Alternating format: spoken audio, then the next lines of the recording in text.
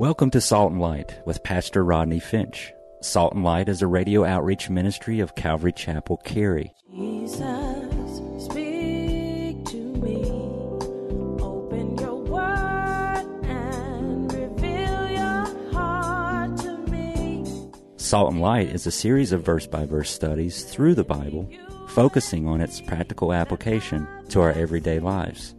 Salt and Light is recorded live at Calvary Chapel, Cary in Apex, North Carolina. Stay tuned. At the end of the program, we will give you information on how to contact us, so be sure to have a pen and paper ready. Today, Pastor Rodney will be teaching from the book of Luke, chapter 9. So grab your Bibles and follow along. Now with today's teaching, here's Pastor Rodney. The important thing is who Jesus is. Do you understand? That's why people get all caught up in, well, he was a good teacher and he was a good moral man and he taught us all things. Listen, what he taught is really not, although good, is not the important thing. It's who he is. Jesus did not just claim to be teaching mankind the truth. He said, I am the truth. Jesus did not claim to be able to show you the way. He said, I am the way. Jesus, listen, did not claim to have life. He said, I am life. What he taught is not the important thing. It's who he is. Jesus didn't claim to be one of many ways. He said, I am the only way. Not one of many. And listen, if Jesus isn't the only way, then he is not any way to God at all. If there are many roads to God, then Jesus is not one of them. Because he absolutely claimed that there was only one road to God, and that road was him. And if Jesus is not the only way to God, then he is not an honest man. And if he is not honest, then why should we believe anything he says? Don't you understand? Think about it. This is basic reason. You know, it was Josh McDowell who said, he called this the trilemma: lunatic, liar, or Lord. The trilemma. He's either Lord of all or not Lord at all. Jesus said, who do men say that I am? Some people are saying you are Elijah. Now remember Elijah because he was a miracle worker. Still others are saying that you are one of the old prophets.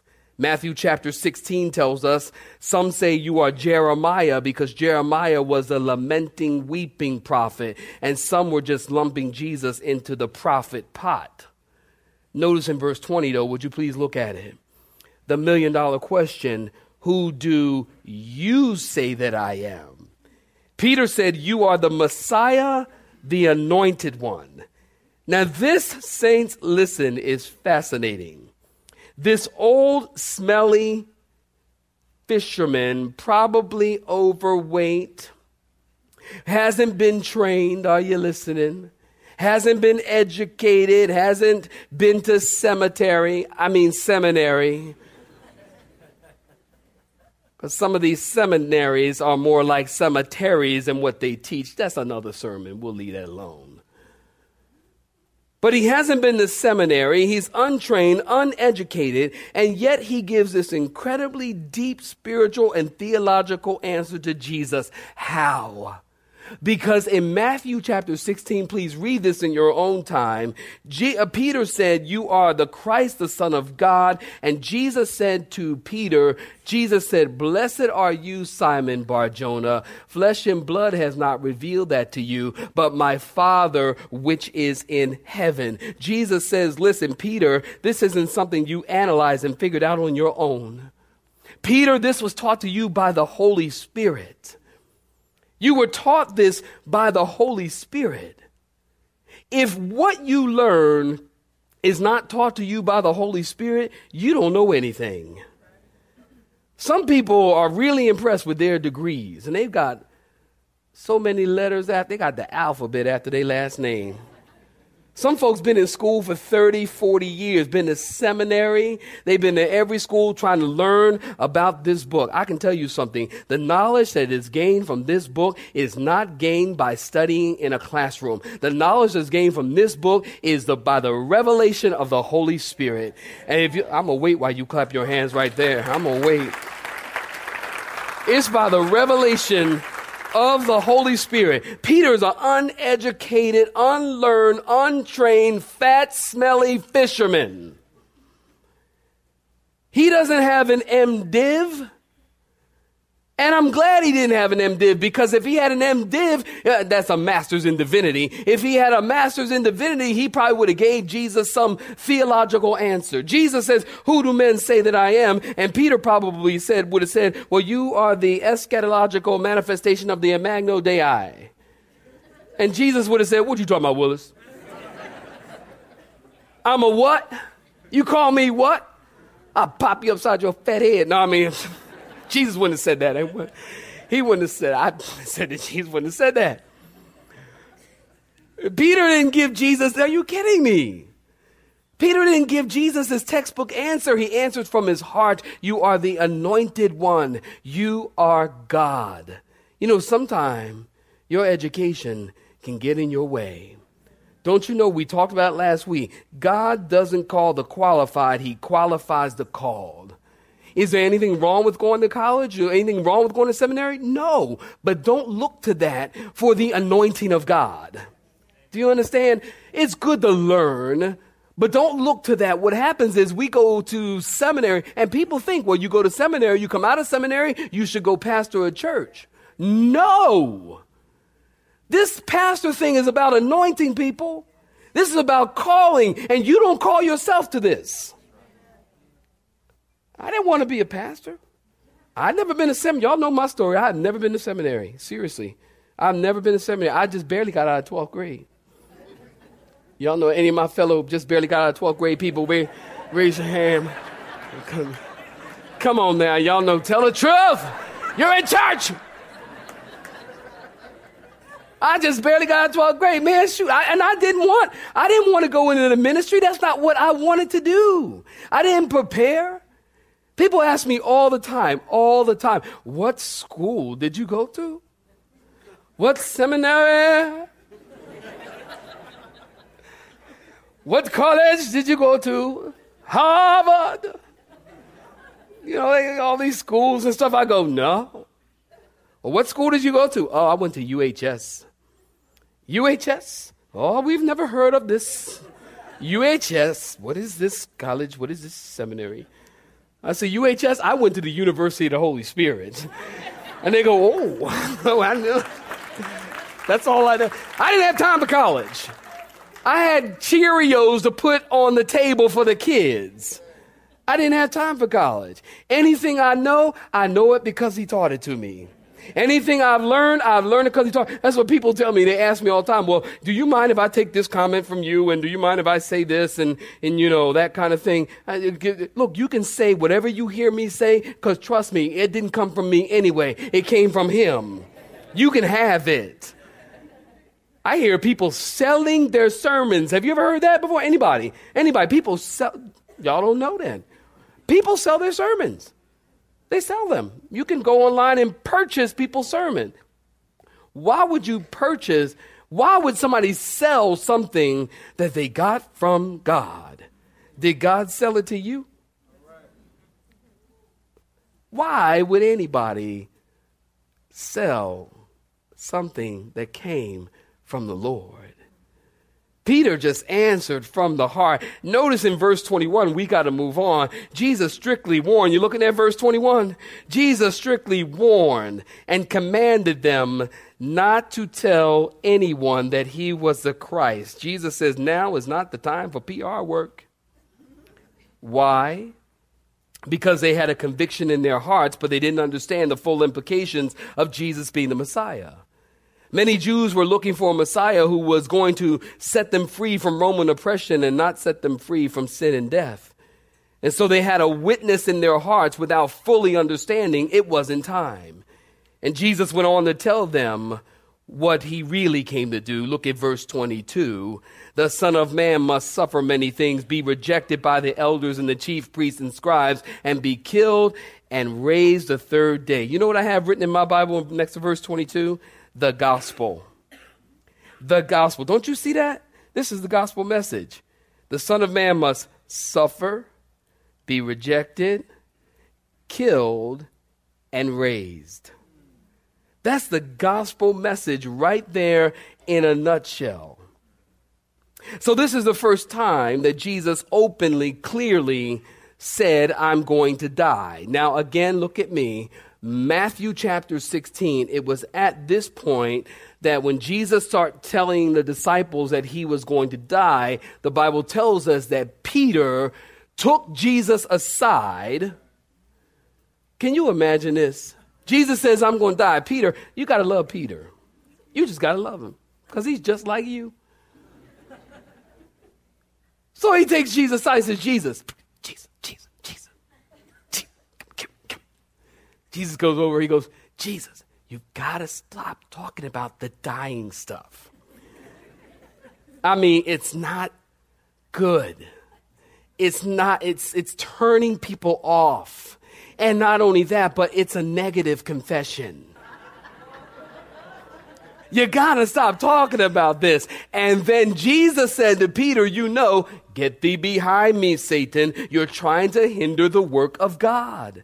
You see, this is why Jesus is saying, don't tell anybody, because they can't get their heads around this. Look at verse 23. Jesus said, if you are going to follow me, you have to do 3 things. Somebody help me. Number 1, deny yourself. Number 2, take up your cross. Are y'all not reading this?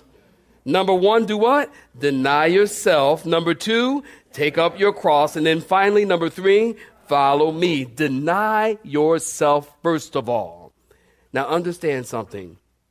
Jesus isn't talking about self-denial. He's talking about denial of self. There is a huge difference. There is a huge chasm between those two statements. He's not talking about self-denial. There's a lot of people who practice self-denial. Jenny Craig. Okay, y'all with me now? Okay. They practice self-denial. Well, I'm not going to do this. I'm not going to do that. I won't do this. People, if you're training for the Olympics, well, that's self-denial. When in fact, listen, you're epitomizing self. You are denying yourself certain foods so you can look a certain way. What Jesus is talking about is denial of self. Denial of self, if you're taking notes, is setting aside your own interests and yielding your life to someone else. Denial of self is essentially giving Jesus the steering wheel. Denial of self is simply to dethrone self and enthrone God. I'm going to say it again. It's to dethrone self and enthrone God. It means saying, Lord, my life belongs to you. You are the king of my life, and I will do what you want me to do. Again, I didn't want to pastor a church.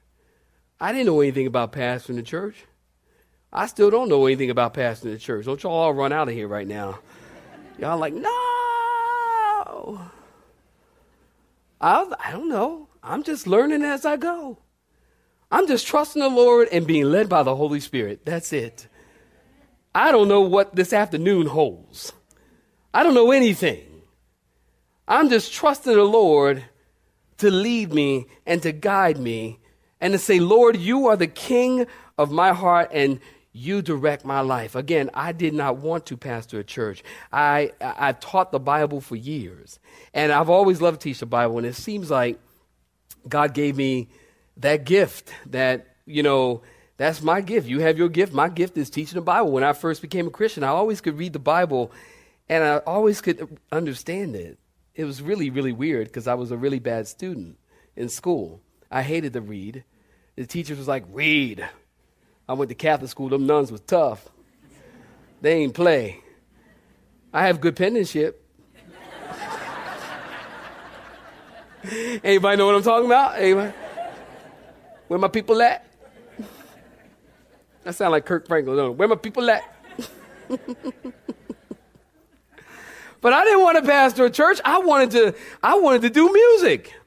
I wanted to sing gospel music. I wanted to make albums, and I wanted to do Christian videos and that kind of thing. I had no intention of pastoring a church. I would just teach people the Bible, and that was it. And I always had really large Bible studies. Always, no matter where I taught, they were always really large. A lot of people always came and listened. And Elvira, she was always, Elvira used to tell me all the time. She used to go, you know what? You just running from God. She would do this all the time. Because I'm like working on my music. I'm focused on my music. I'm teaching Bible study at the same time. And Elvira could see that God was calling me to just focus on him and to get myself to the place of denial of self, of what I wanted to do. She would look at me and she'd go, oh, you're just running from God. You running from God? I go, what you mean I'm running from God?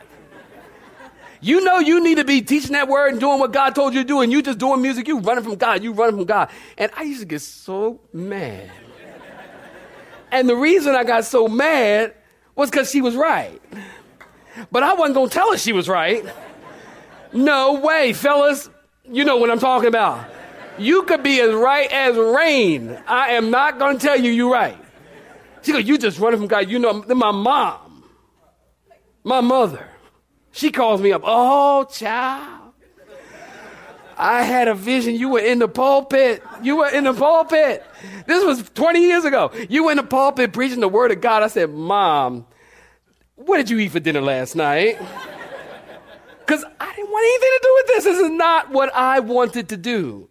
But I had to get myself off of the throne, to dethrone self and enthrone God.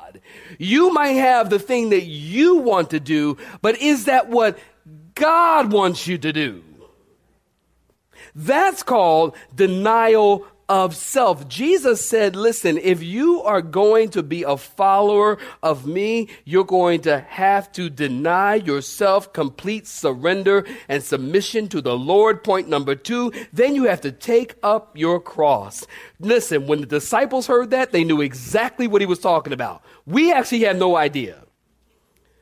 But they knew exactly what he was talking about. You see, the cross to them was an image of death. To us, we kind of romanticize the cross.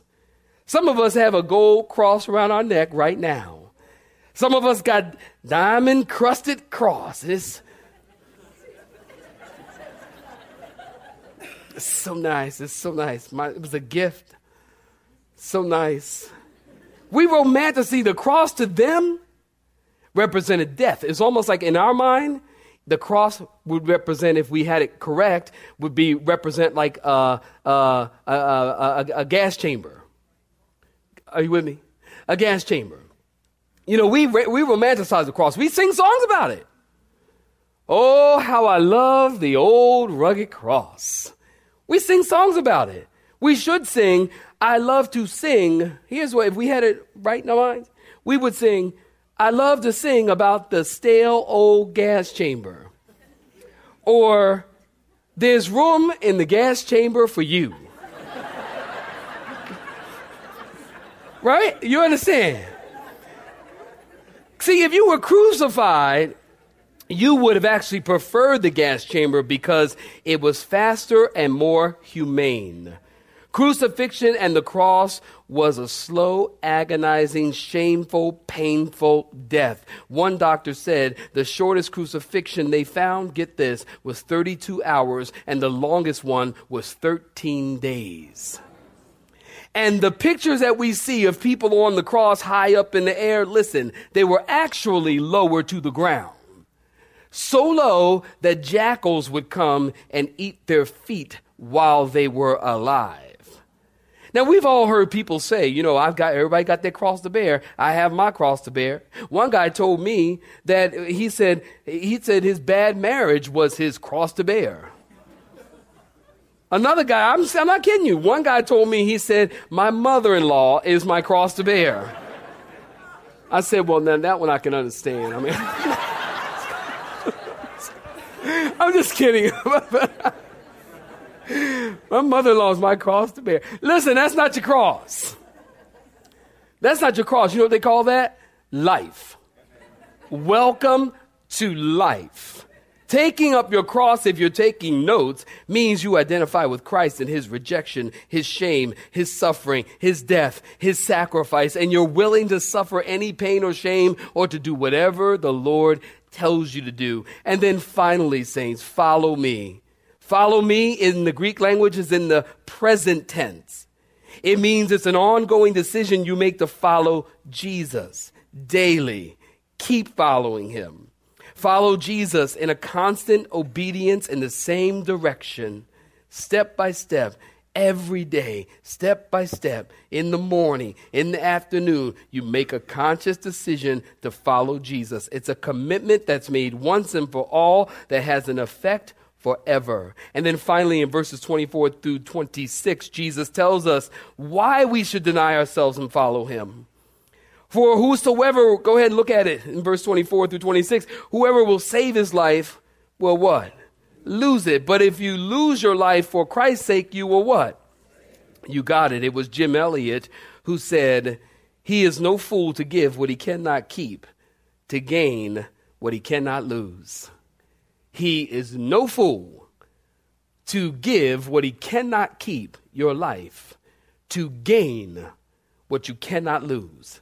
Salvation. I love that. Verse 25, for what would it profit a man to gain the whole world and lose his soul? What would it profit you if you had Steve Jobs' money? And he the Mac guru person? All I know is he got a lot of money. What would it profit you to have Oprah money, but lose your soul? Don't you understand? You can't take it with you. I don't care what you have. I don't care how wealthy you are. You cannot take it with you. Somebody once said, you've never seen a hearse pulling a U-Haul.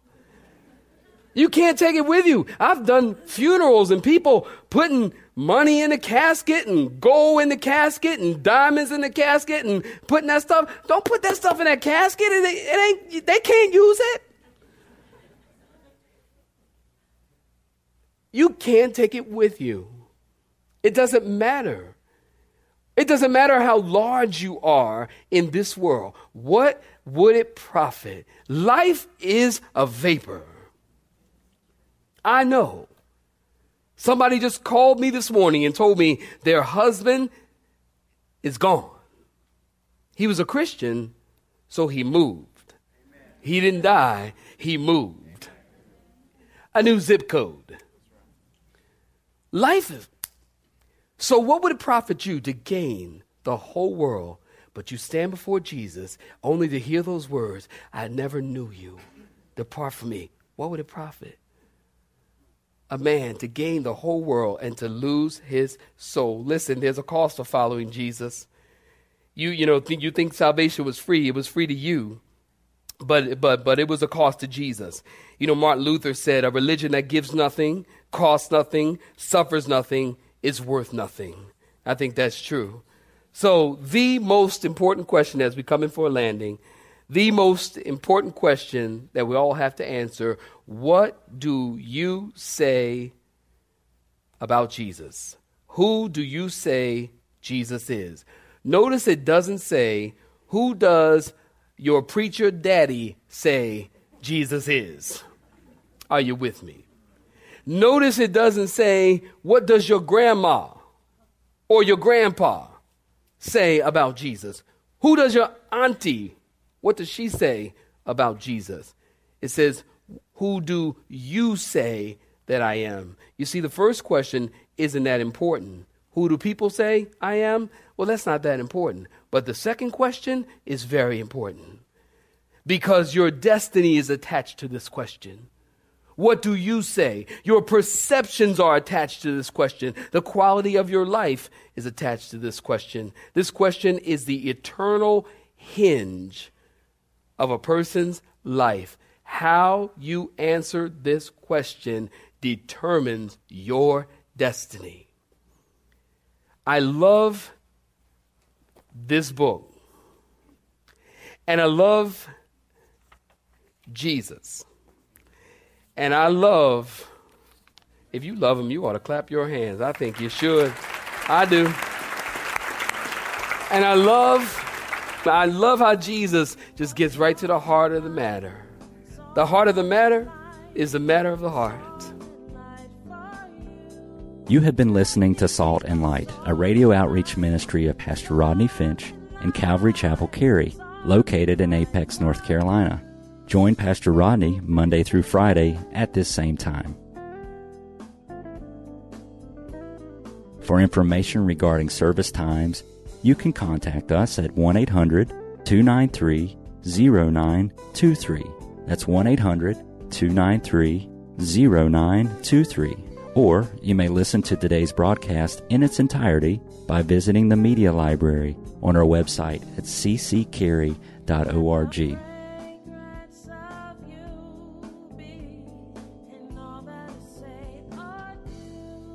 We would like to thank you for tuning in to Salt and Light and pray that you have been blessed. Until next time, may you be salt and light.